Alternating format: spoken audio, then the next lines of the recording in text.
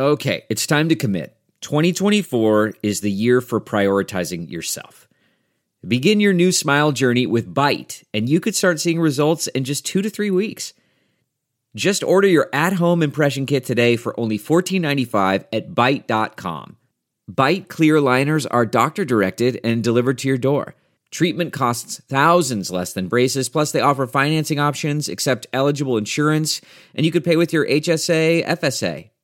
Get 80% off your impression kit when you use code WONDERY at Byte.com. That's BYTE.com. Start your confidence journey today with Byte. The comfort of your favorite seat is now your comfy car-selling command center, thanks to Carvana. It doesn't get any better than this. Your favorite seat's the best spot in the house. Make it even better by entering your license plate or VIN and getting a real offer in minutes. There really is no place like home. And speaking of home, Carvana will pick up your car from yours after you finalize your offer. Visit Carvana.com or download the app and sell your car from your comfy place. Here's my favorite rant for the day, excerpted from our podcast, which you can find over at TomHartman.com. Welcome back. Talk media for the sane among us. Tom Hartman here with you. I want to share a couple of stories here that, in my mind, are all one story. And then, of course, it's Anything Goes Friday. So, you know, your calls on whatever topics you want to talk about are just fine. And I will pick them up after my my little opening rant here. This is going to take about 5 minutes. But these, like I said, these are all the same story in my mind. So keeping that in mind, and I will remind you of that, listen to this. The Oregon newspaper, the Oregonian, owned by a New York company, conservative New York company. But in any case, the Oregonian is reporting that Paul Ryan fired the Reverend Patrick J. Conroy, a Jesuit priest, who used to teach here in Oregon at Beaverton, which is a suburb of Portland, a southern suburb of Portland, at Beaverton's Jesuit High School. And he was a very popular teacher there, and now he's the chaplain of the U.S. House of Representatives, and the 60th chaplain. So this is a big deal. I mean, you know, and in his resignation letter, Conroy says, "As you have requested, I hereby offer my resignation." And this is his letter to House Speaker Ryan. So what did he do that was so horrible? Well, as I shared at the beginning of the hour with Ro Khanna, he gave a prayer when they were debating the tax cuts. And this is his prayer. He says, "God of the universe, we give you thanks for giving us another day. Bless the members of this assembly as they set upon the work of these hours, of these days. Help them to make wise decisions in a good manner and to carry out their responsibilities steadily with high hopes for a better future for our great nation. As legislation on taxes continues to be debated this week, may all members be mindful that the institutions and structures of our great nation guarantee the opportunities that have allowed some to achieve great success while others continue to struggle. May their efforts these days guarantee that there are not winners and losers under new tax laws, but benefits balanced and shared by all Americans. May your blessing, O God, be with them and with us all this day and every day to come, and may all we do be done for your greater honor and glory. Amen." That's the prayer in its entirety, 100% of it. And the Republicans got their backs up because he said,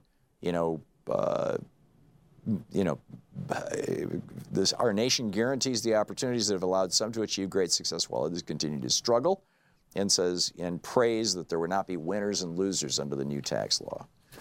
Well, obviously there are winners and losers. The winners are the billionaires and the big corporations, and the particularly big corporations that have parked money overseas, and the losers are all the rest of us, the bottom 99% of Americans.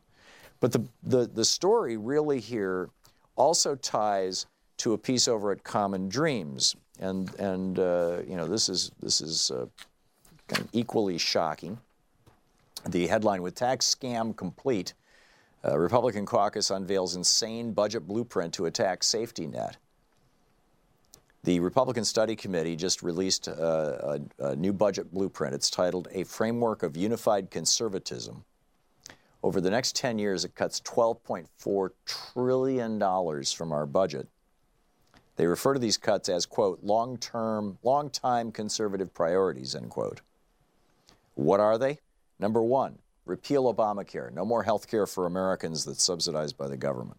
Number two, or at least Obamacare. Number two, raise the eligibility age of Medicare and Social Security to 70. You don't get to even start taking benefits until you're 70. And if you want the higher levels of Social Security income, you have to wait until you're 75 to retire. These guys are so smart. Don't we all, aren't we all just super enthusiastic about hiring a 73-year-old plumber or bricklayer? Or anybody else, plumbers maybe not, a roofer, somebody doing hard work. You really think these people should not be retiring at 65? Or any of us for that matter. It weakens cost of living adjustments. Oh, so your Social Security checks are not going to go up as much every month, or every year rather, under the Republicans. It is going to increase the premiums. You're going to pay more for Medicare, which gets automatically taken out of your Social Security. And all federal benefit programs, all federal benefit programs will have work requirements.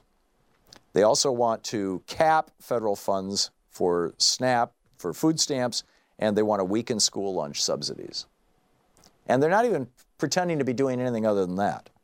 They also want to block the Clean Power Plan and the ozone rules so that we can have poisoned air once again and greater profits for refineries. And they want the federal government to be blocked by law from putting forth any kind of regulation on fracking. And finally, they want to allow the fossil fuel industry to frack or drill or mine anywhere they want on basically any federal land in the United States. Now, the Republicans are running around yelling and screaming, saying that they're doing all this in the name of Jesus, right? The evangelical support for the Republican Party is just wall to wall. Christian radio, great piece of Politico this week about how the Christian radio shows and the Christian radio networks prior to Obama becoming president were completely apolitical. They didn't talk about politics. They were not political.